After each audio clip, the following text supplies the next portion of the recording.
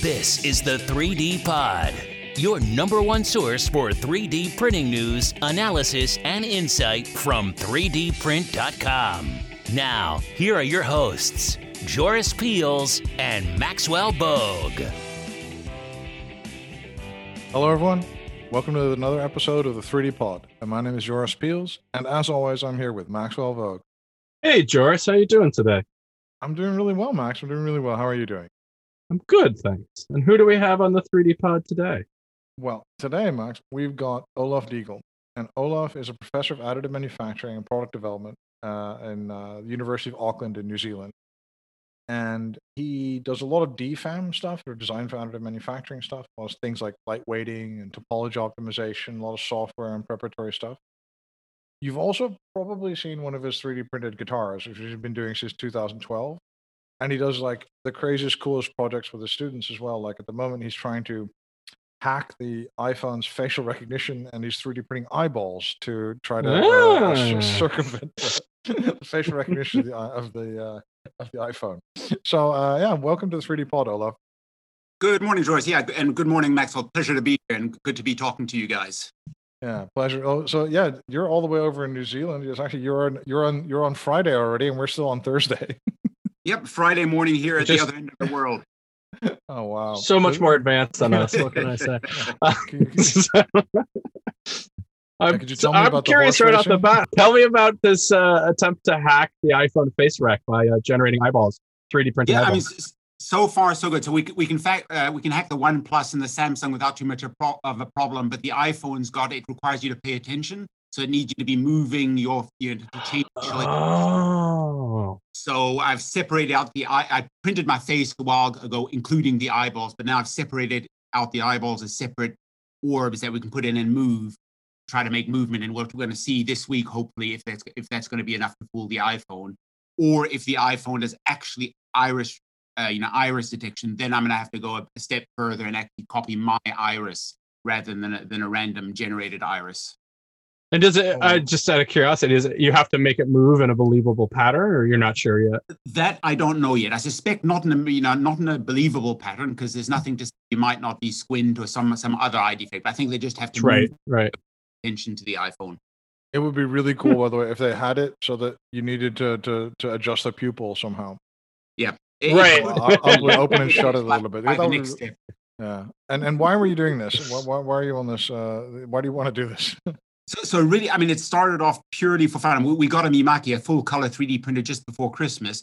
And we were exploring what it could do, sort of pushing it to the limit of what you can do with full color 3D printing. So we did a bunch of sort of sculpture type projects and a lot of medical models. And the medical models then led to sort of just printing a random face. And then we just said, can we push it further to the limit? Can we print a face that's realistic enough to fool facial recognition? And as I said, we tried it first with the simpler facial recognition systems like on the OnePlus phone, and that worked. So we tried it on the iPhone, but it didn't work. So we said, okay, what do we need to do to fool the iPhone? So it's more of an exercise of seeing how far we can push the technology. It really inspired me to write an article about like how we could be, for better or for worse, kind of a tool in the facial recognition wars about governments trying to track you and track either ordinary citizens but also evil people. This would be a really great tool. Absolutely, yeah. And did you think of the ramifications of that? You're envisioning like V for Vendetta masks there? Look, I mean, this is where the technical side is probably almost ahead of the social and the ethical side, because I think right now the faces are rigid, but it's not a far step to go with some of the rubber materials, the elastomeric materials, to be able to print a Mission Impossible type face that is photorealistic. So yeah, I mean, the social, the ethical side, I think probably needs to catch up a bit with the technology, which is quite interesting in itself. Right, exactly. Think of the crime possibilities for this, like somebody being identified as being at a certain location, somebody being identified as being somewhere else, or just generally not being able. There to be a doubt under just recognizing people generally. What if it was a mask? I mean, these are things that are I mean, having said that, you'd have to be a fairly wealthy bank robber to be able to print one of these masks at the moment, but that will come. I'm wondering if it falls in the uncanny valley category. I think once we add in movement, I think it will be almost indistinguishable. without the movement, it does fall into that uncanny valley where it's a little bit frightening. But I think once you bring in soft materials and moving eyes, I think you'll get past that uncanny valley and it'll become, almost, unrecognizable from the real thing. I think, but we'll see it. We'll see in a couple of weeks. Yeah. Because how are you going to do that? How are you going to make it like with the softer materials? Because you're using the Mimaki, right? Yeah, at the moment you can. So even on the Stratasys, the soft materials tend to be the black, the dark material. So at the moment we can't quite call it flesh-colored soft materials easily. But that's only a step around the corner. It's all the companies from Mimaki, Stratasys will be working on better materials, able to achieve that sort of thing. Yeah. And then, so that's a very exciting. I think I'm glad you have the bandwidth to do that. It seems like you do have, like at the University of Auckland, there is room to experiment right there. That sounds really exciting. Yeah, I mean, we describe ourselves as a playground for additive manufacturing, where companies, where students can come in and really experiment with the technologies to see how you can push them forward and do things that are a little bit different. Because I think that's where the innovation comes from. If you do the same thing you've been doing for the last 40 years, but you're just printing it, well, great for prototyping, but probably not much for pushing the technology forward. You focus a lot on like the DFAM, the design for additive side. I mean, what kind of that's a part that's, I think there's a kind of like a lot of like confusion about it, I think. And I think, I'm of a mind to say that DFAM shouldn't exist because we're trying to teach these people to think like us and to master this technology. And it's just too complicated and it's really holding additive back. What do you think about this? Yeah, I mean, I fully agree with you. The problem is, as designers, as engineers for the last 40 years, we've been taught to think subtractively about, CNC machining, about injection molding, where you make a mold. Sort of design for additive manufacturing is no different to any other design for manufacturing, design for injection molding. But the big challenge with 3D printing is people still think parts come off the machine looking shiny and like an iPhone quality, and they don't. And the amount of hours I've spent removing support material and sanding down parts and painting parts to make them look like presentable products or sellable products. And that's where design for additive manufacturing comes in, trying to design it so when you print it, it comes off the printer as close to the sellable product as possible.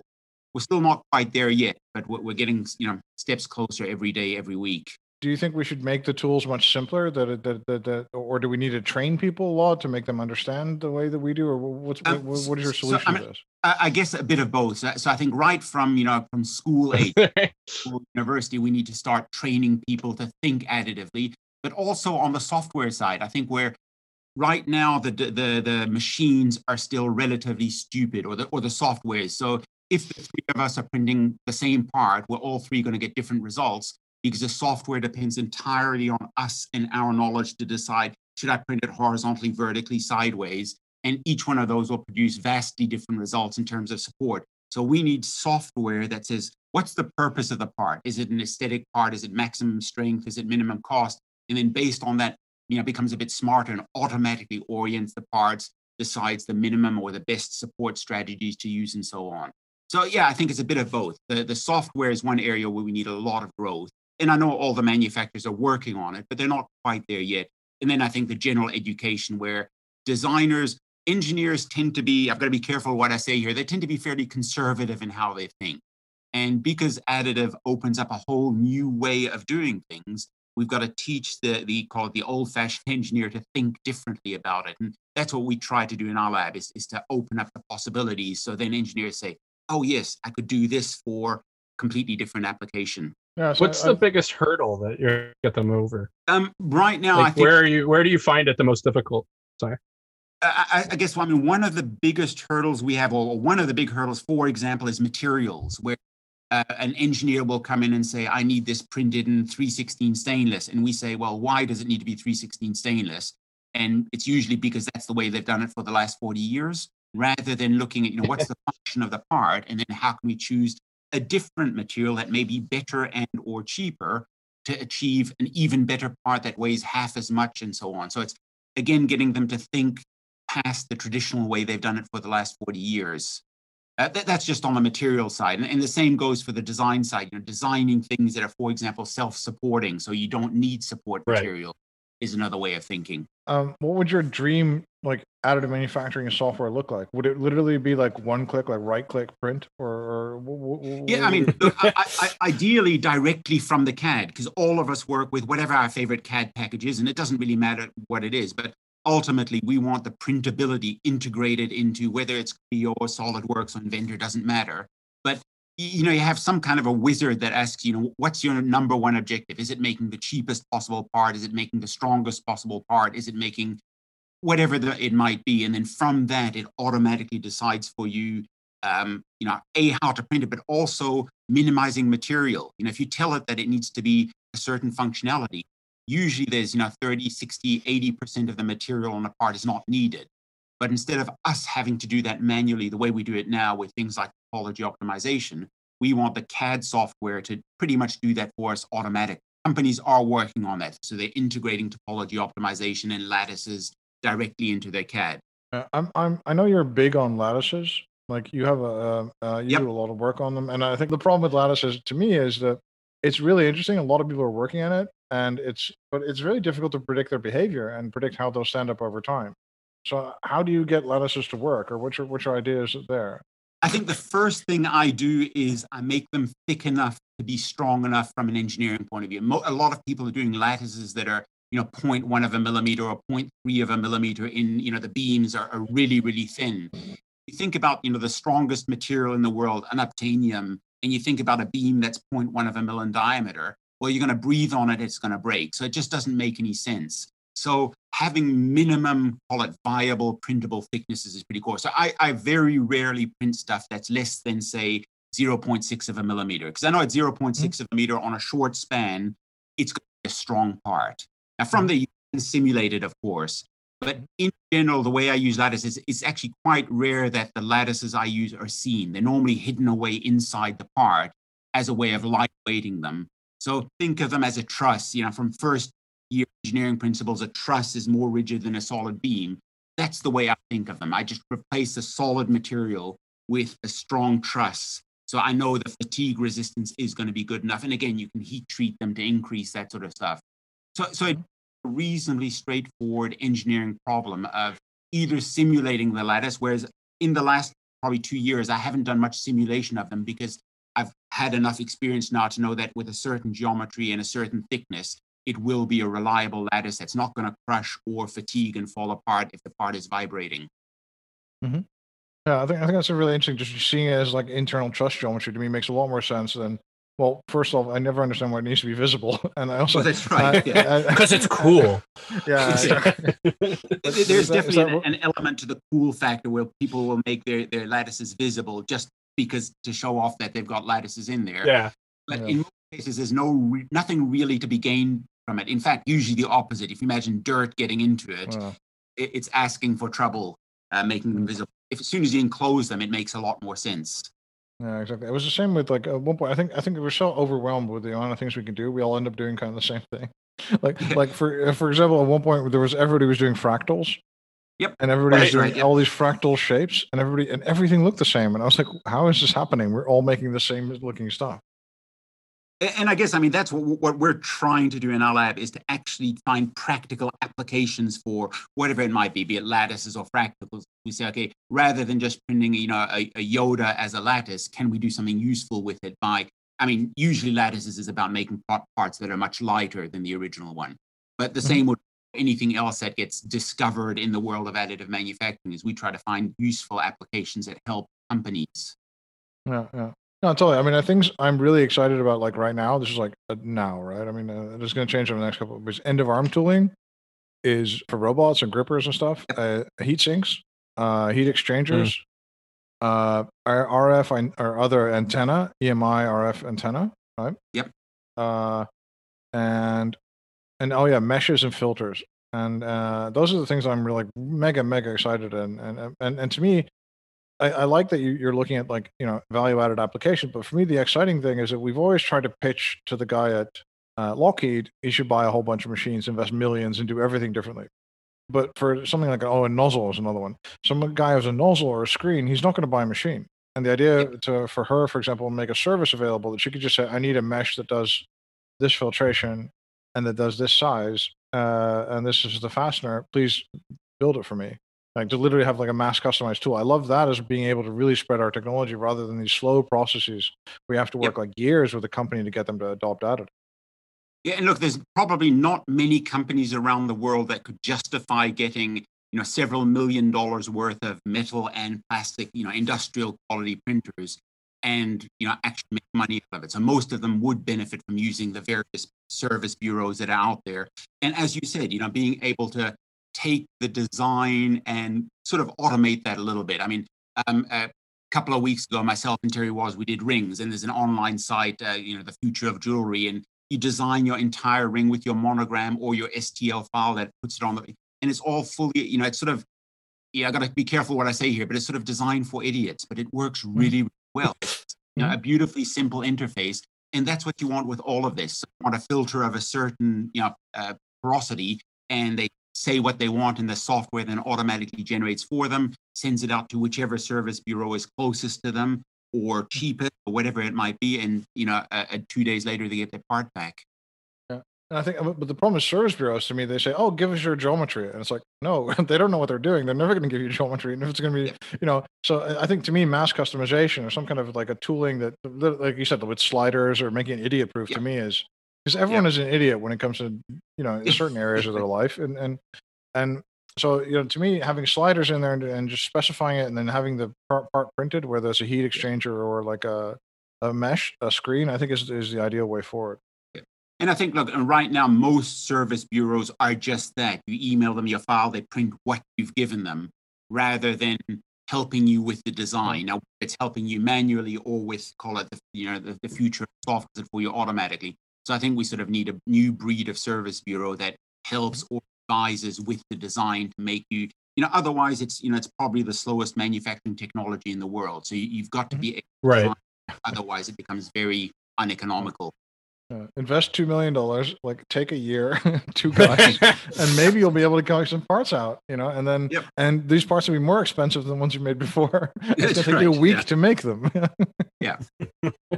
So, it comes down to almost, you got to pick the low hanging fruit. So if you're a company that's, where can I add the most value to my product? Look, I mean, I'm simplifying it a little bit, but, I would say today the 2 main areas would be lightweighting and then mass customization for certain types of products. So anyhow, I think eyewear, for example, that benefits by fitting you perfectly so your glasses don't slide down. Anything that has to fit your body benefits from that. But as the software is still very young in that mass customization area and an area where we need a lot more work in. Yeah, well, totally. But I think I'm hugely impressed with also like ex-colleague friend of mine like works there and stuff. I'm hugely impressed with Twikit, for example, as a tool that really does take care of the file beginning to end and make sure it's printable, make sure you keep the wall thicknesses and stuff like that, and then it manages the entire process. They have a lattice tool now, I think, as well. So I think that's a very mature solution in my mind. Yeah, and I think in the next year, I think, a lot of the growth will be on the software side. Machines will just keep getting faster and faster. We need the machines absolutely to get faster, but I think software in the next year or two, my prediction is that's where a lot of the work is going to go in. Yeah, I mean, if you've ever made first off, the STL is still with us, right? Yes. It's never going away. I remember I was explaining to someone that we didn't have STL itself didn't have like a unit. Yep. And that we had sometimes printed things the wrong size because we thought they were like inches and they were really like centimeters. Oh, look, and we get that all the time from student parts where they're working in inches, not knowing they're working in inches, and we get these monstrously big parts. And I don't know, it's only supposed to be, a few centimeters in size. So yeah, definitely a problem. Yeah, and I remember the guy looking at me like, these people are crazy. This is a hobby. This is an industry. Yeah. But generally that kind of stuff, if we're looking at STL, we still need to, are you like, we still need to move to AMF eventually, right? Well, I mean, to my mind, why do we need a format version at all? Again, if we're going directly from the CAD, why can I not take my NX file, my Creo file, my SolidWorks file, slice it directly in the native, whether it's Parasol or journal format or the CAD format, slice it directly. As soon as you convert, you lose information. So you need to go directly from the native, whatever CAD it was done in, whether it's Inventor or anything else, slice in that format, send it to the printer. And you can do that. I mean, I can manually slice a file in SolidWorks into thousands of slices. Sure. It's painful, but I can do it. So why do that from a 3D printing point of view. Yeah. I think it would be really quite interesting. And then what would you like? You would exchange CAD formats as well, right? Or how would you do that? Yeah, look, I mean, there's this, whether it's STEP, IGES, Parasolid, there's those sort of core kernels that most CAD software run one of those. So at the very least, if we could print directly from those native, call it international standards of CAD files, that would be a big step forward, where we can just send the Parasolid file to whether it's the bureau or the print shop or the university, and then from that generate the slices from that directly, rather than converting to AMF or 3MF. Or, I mean, as I said, the worst is STL, but 3MF and AMF they've been talking about for years, yet nobody really is yet using it. Or most software is accepted, but it's not the standard by any means yet. Yeah, it's 2021 and AMF is still for bowling. Yeah. My printer uses G-code. Yeah. Okay. Yeah. Yeah, my home printer uses a G-code to do it. So it generates every file into a G-code file. Yeah, and a lot of the sort of desktop printers, the slicer, they use G-code, which again, ultimately, I think all the machines will be running on G-code, even the very high-end, whether it's 3D Systems, EOS, Stratasys machines. Internally, they're probably running on G-code. It's still all PLC in the machine from 100 years ago. So good point. Why aren't we running straight from G-code? Exactly. Yeah, I'm sure there's a plugin already for most software to export as G-code or something of that nature. Yeah, there's also G-code translator tools and stuff like that to change it for printers and stuff. Yeah. So that could be that's also very interesting as well. But and I think so on the one hand we are hampered a bit by our file type. We're going to be more hampered by our file type or our files as we get gradient parts and all this kind of really complexity. Oh yeah. And, curved layers and that sort of stuff. Yeah, I mean, I'm changing materials mid-flow. Yeah. So that's I still think that's a problem. I like the idea of being able to do it in native CAD. That would be wonderful. I think it would be a real real value add for whoever gets that to work consistently well always, let's say. But then afterwards, like, do we have to, because now we're seeing a lot of like really new kind of 3D printing software startups emerge, like for example, they just got N-Topology, for example, which is like your CAD, but then even more difficult. I've never 3D. There's a lot of them coming up, and they are actually quite amazing software packages, all of them. But a fairly steep learning curve to use them. We're using N-Topology. So most of our heat exchangers now we're doing with N-Topology. Yeah. I think N-Topology is fantastic for something that complicated, and especially just that repetitively complicated. Let's say. But I mean, we're also finding that they are by no means CAD packages. So you can't do some basic CAD in there. So we're now developing the workflow to go from, do all our main design in our native CAD, which happens to be SolidWorks, but it could be anything, and then import that into N-Topology, then automatically update your heat exchanger or radiator sort of in a semi-automated way. So you combine native CAD and these new modeling type CAD packages. Exactly. But then at the same time, you would then want to check it in ANSYS, right? Or you know. So aren't you like, doesn't it make more sense to have like one like native CAD? Is that like a paradigm we still need to stick with? Like there's one CAD look, I mean, it would be wonderful if you could do everything in one package. But in my experience, not just with 3D printing, it's very rare to be able to do everything in one. I mean, to give you the dumb example, you design your part in CAD, but at some stage you still got to make the poster for it, and the poster you do in Photoshop or something like that. So, if you're into engineering, if you're into design, you do need to get used to running multiple different software packages. As it would be really, really nice if we, at least from a CAD point of view, from a simulation point of view, from an AM preparation point of view, if we could do all of that in one package, would be wonderful. I know all the companies, Dassault, Siemens, they're all working on it. But the risk is if you try to do too much, do you break it? So is it being simple and specializing in lattices only and leave the CAD a CAD specialist, or do you try to do everything yourself? Well, that's what Autodesk is trying to do. That kind of with Fusion 360, it does have some simulation elements in there and all this kind of stuff. Do you like this kind of approach? It's like the SaaS kind of thing. Yes, I do. So long as it stays simple. Now, Fusion so far has kept it relatively simple. Others tend to make things more complicated when they try to build too much into it. So, as I said, it would be the ultimate is to have everything in one package. But I don't think we're quite there yet. Yeah, I know. It's also too much to lose if you look at all these other, like the value propositions of these guys is kind of keeping each other in check as well, right? Yep. Yeah. And look, ultimately, they probably, they end up getting bought out by Autodesk or Siemens, the big players, and then they get integrated into their software somehow or another. Yeah, exactly. And there should be competition on the kind of like the really large companies like Dassault versus Autodesk. I think it would be very scary for everyone if you all of a sudden had Autodesk or well, we wouldn't see any growth. It's a competition that makes these companies work harder to grow, to develop new things. So I think it's essential. Yeah, you've also mentioned, I think you mentioned Gen 3D or Gen, what is it? I like that as well, by the way. That is like super simple. Yep. Yeah, and what is Gen 3D? AM. It's a design for AM software. So let's say you're designing a manifold. You in 3D tell it where the entry and the exit points are, and then it'll automatically map the pipes from one point to the other. Then you can drag and drop them and pull them and push them the way you want. And now they're going into something a bit more closer to topology, but they also do lattices and where there's gyroid lattices and so on. So it's becoming a bigger package than when they first started out. But initially, it was a design for AM software package. Very, very clever. Yeah, I loved it. I actually loved it. I played around with it. And I really kind of like it. Felt really nice, and I really did a lot of what I needed to do. And I thought maybe that from some mega artisan dude, it would be like maybe limiting. But for me, it was very empowering. Kind of like it was quite a natural approach. It's sort of quite natural to drag and drop and pull things. It feels quite natural to do it that way. Yeah, exactly. It's like I like that a lot as well. And do you think that so we're seeing also at the same from a software viewpoint, we're seeing the authoring, right? But there's a whole what I call the plumbing, the tool chain between that and getting your QA done. Essentially, that's super fragmented still. Do you think we need to integrate that, or is that going to be like this huge patchwork of like 100 different vendors as well?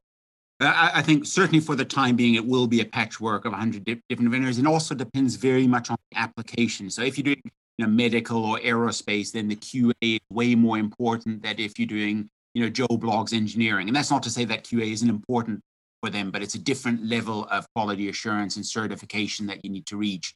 But yeah, I mean, ultimately, we need one chain that does a whole lot. Now, whether it's one software package or multiple software packages doesn't matter so long as they're very closely integrated to each other and they feed back to each other. So if it's not reaching the quality assurance you want, it feeds back to the design stage or the AM preparation stage to correct that. Yeah. And do you think that the CAD needs to be like much more collaborative? Because in reality, we're seeing a lot of like people that are working together in teams and people in the company and outside the company. And I think the whole idea of having like a system-wide PLM system, or what like Boeing with CATIA has, or something like that, does that still make sense in a world where it's so outsourced everything?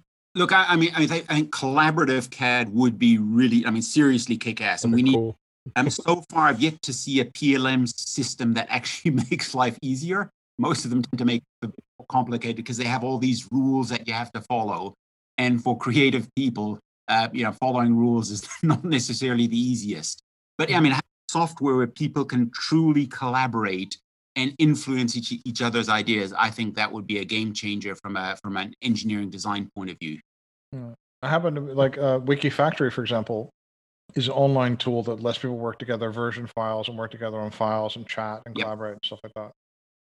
So I'm a shareholder, by the way. So that's also as a side. But as you rightfully point out right there, Joyce, like we barely can do online document sharing. Like we can, but it's still So the idea of doing it in 3D, I could, as a software developer, I could definitely see the problems with that. But also, I think this is where there's a disconnect where the creative person probably doesn't care about version numbers, but the accountant, that's all they care about, that you're working on the right version. So marrying those two so that it makes sense. So you have a versioning system that is a bit, it's hidden behind the scenes, but it keeps track so that the designers can only ever work on the latest version. Would be, really a killer app. Yeah, well, I should look at it. You should look at it. They're really working hard on it, so it's very cool. And what are you? What I haven't seen, and okay, this is really funny. So I entered the 3D printing market like 13 years ago, and I'm thinking about taking a CAD class. I'm like, well, it's going to go so fast. Like by the time that I know how to do CAD, someone will have invented a really easy way to do it, like WordPress for stuff, you know? Yep. And that hasn't happened. Yeah, look, I mean, it's an area where I think, the gaming industry is miles ahead of it. I mean, I'm thinking Spore Creature Creator, which has been around for 10, 12 years, where you design dinosaurs. Literally a 5-year-old can push and pull and drag heads and spikes. And so you're doing incredibly complex organic CAD, but in a completely intuitive way. And most gaming is like that, where you play a game and you're designing these incredibly complex 3D objects, yet nothing like any CAD system, so to my mind, I think the CAD industry could learn a lot from the gaming industry in terms of the usability for Joe Public. I mean, engineers, they like parametric CAD, they like everything being dimensioned and trained. But for the creatives, something that's a bit easier to use would be, have a big impact, I think. Yeah, exactly. If it could just, I like the idea of using your scanner, the iPhone scanner, to have like gesture-based like modeling and stuff like that, like clay, but then virtual clay, and also just like slider. I mean, there's certain game engines and things like that, and there's these avatar making tools that I see they've made a little avatar for them for like WhatsApp or whatever that looks exactly like them. I think that's more the way. I agree with you completely. I was like, that's more the way we need to look at this and say, how do we take away almost everything and let the person still create? Yeah, but this is where it does get complicated as well, because there's different skills. So I don't have the hand-eye coordination to sculpt, for example. If you give me a block of clay and you tell me to make a head, it's always going to end up looking like a monster. I just don't have that hand-eye coordination. And I've had phantom devices, the digital pens where you can digitally sculpt a clay. I can't do anything with that. But you give me a parametric engineering design software and I can draw pretty much anything. So different people think different ways. So I think you need to cover all the bases, probably.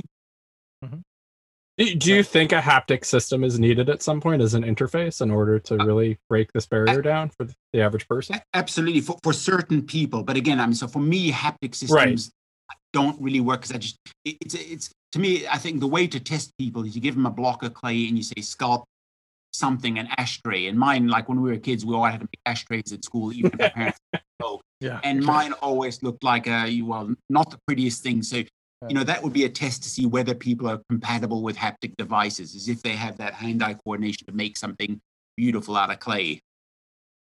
Yeah, exactly. I would complain to my parents that they didn't smoke. Different times, yes. Indeed. And then one of the things, I mean, I think if we're looking at these kind of things, I mean, one of the things that you're really all about is topology optimization, and that's like, that's like this giga buzzword now.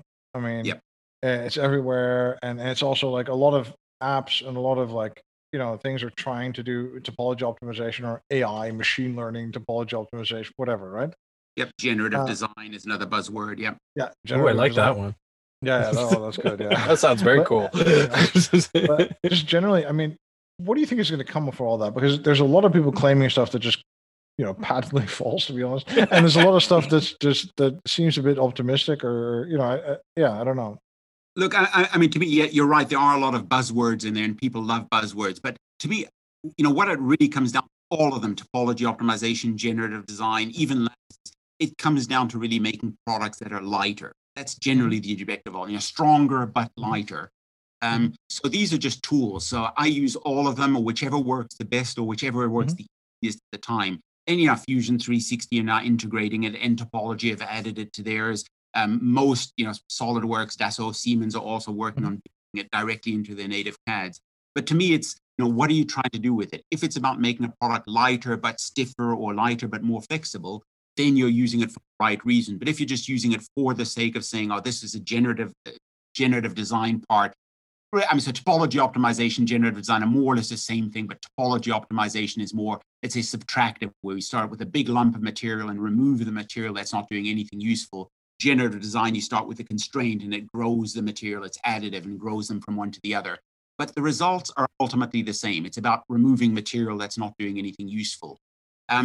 I now do a lot of my topology optimization directly in CAD. I mean, without using any algorithm. I just do it, mentally, and I draw, I loft and I sweep parts to create what I can see as being the strongest and lightest path. And then I do a quick finite element analysis on it just to make sure it's not going to break.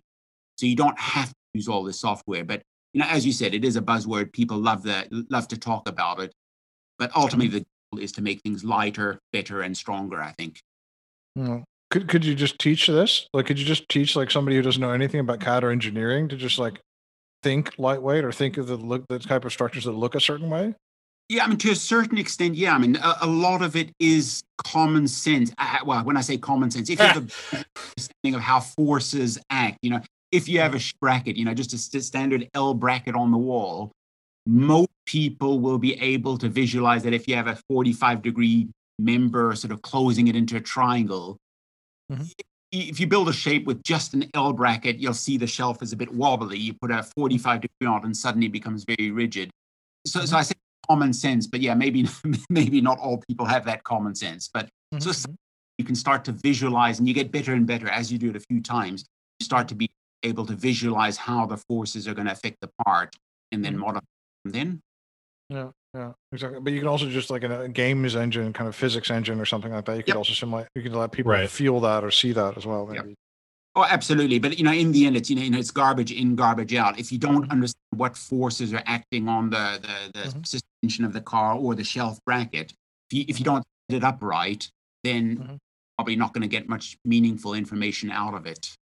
Yeah, no, totally. I've been looking, like, I wrote this Flow article a while back. It's kind of, like, I'm obsessed with it, but it's just the idea of like saying, let's not think of something as like a part or an assembly or something, but just look at the whole entire thing as like a flow material. So we can make a material, essentially, like whether from the microstructure or from lattices or whatever, right? And we can make a specific material for every single application or every single individual part. And we could look at how energy flows through this thing. And then, then we're thinking a completely different way. Do we need to think like that kind of way differently about engineering design? I think absolutely. I mean, most of us, and myself included, we still think at a part level. We design each component one at a time rather than thinking about the overall and designing it from an overall. And you probably find you can get rid of 50% of the components completely because they're just not needed if you look at it from an overall point of view, from a functionality point of view, rather than from a component point of view. Yeah, I totally agree. I think it's going to be. I think we need to do something. I don't know if this is Flow thing I came up with. This is like the right way to do it, but it's just like there needs to be a completely different way to look at this, because otherwise they're just going to these old paradigms or these old ideas are just going to keep seeping through. Yeah. And I guess, I mean, to me, this is one of the things that, additive manufacturing, in a way, it forces you to think differently. And because it forces you to think differently, you start to look at these different way of approaching things, like from an overall flow point of view rather than from a component point of view. So it's that ability to make you think differently that's important.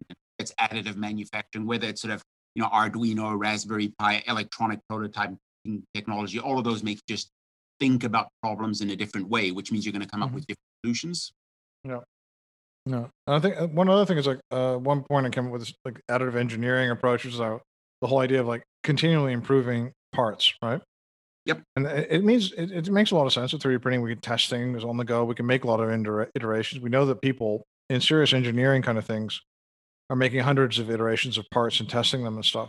Do you think it has like, but also there's a certain car company that's doing this on a live automobile, which I think is not a good idea. But do you think this iterative engineering needs to be more kind of like more of a everyday kind of thing? Oh, look, I think so. I mean, but I think with the right design approach, you can typically do it in way fewer iterations than in the old days. And again, this is one of the beauties of additive manufacturing is the speed. You can design something and literally an hour later you've got the real parts to test. So which means, where in the past you could get through 2, 3, 5 iterations of an idea, now you can get through 10 or 20. You can, out of those 20 ideas, 80% of them will probably be dumb ideas, but you don't really know until you actually physically realize them. And then you can pursue the most plausible or the most likely idea that will lead you to a workable solution that you can then implement and sell. Yeah, I totally agree. And what we completely forgot to talk about, by the way, is your guitar. So, right. Oh my God. Tell us about why did you want to start making a 3D printed guitar? What was the idea behind that? Well, mostly it was, I mean, I used to play a lot of music in my younger days. I was in a fair few garage bands growing up. And back in 2011, there was a story in The Economist where I think it was called Print Me a Violin. Yeah, the violin. Violin. And I saw that and I said, that's incredible. And I thought, because I'd been using printing for prototyping since the early mid 90s. And I said, could I use that to actually print an electric guitar? So I designed my first one, and it was sort of a triangular shape because that's the biggest I could fit in the machine I had. And I did a blog about it because they were still popular back then. And just the response from musicians around the world, they'd never seen anything like that from an aesthetic point of view. These were really complex geometries for a guitar. And people started to email me and said, can I buy one? And I said, oh, crap, what do I do now? So I've sold one, I sold another one. So right now I'm building number 88 and 89. So I've got about a dozen of them, one of each design in my collection. But it means I've sold about 74, 75 of them over the last 10 years or so. Oh, nice. That's nice. I made a ukulele once. You made a nice, yeah. with a 3D pen. Yeah. Oh my God. What? Really? Really? Yeah, really. It works. I have it in my office. Yeah? Okay. Yeah, it's a nice showpiece for sure. Having it's a nice showpiece, and then we even we baked the PLA that we made it with to join it all together. Yep. Okay. Oh my God. Okay, so I'm the only one that has not made a 3D printer. You're the only one, Joris. I mean, come on, like everyone does it. I feel like a loser now. Okay. And you still do this? So you came up with the last one. I remember we wrote about it. We wrote the Xenomorph or something. Or the alien guitar, and I've done the Beatles one thing since then, and now I'm designing a Guardians of the Galaxy themed one, which I'm looking. There's a new company. They've just been bought by Desktop Metal, I think, called Forest, where they print wood. So I want to try printing the Guardians of the Galaxy one in wood on that, just to see that'd be cool. That'd be awesome, dude. Making a Groot style one. I am Groot. There is Groot in it, but it's the Ego spaceship. The Ego. Oh, very cool. And then inside of that, you've got all the characters in the movie. Oh wow! Okay, that's pretty exciting. That will be exciting. All right, so Olaf, thank you so much for your time today. That was absolutely wonderful to learn a lot about what you're up to and what you think the future is going to bring for us. Absolute pleasure to be here and to talk to you guys. And Max, thank you so much for being here as well. Always, Joris. Thanks for hosting. And thank you for listening. My name is Joris Peels, and this is the 3D Pod. You've been listening to the 3D Pod. For more information on what you just heard or to subscribe, visit www.3dprint.com or follow us at 3dprint_com.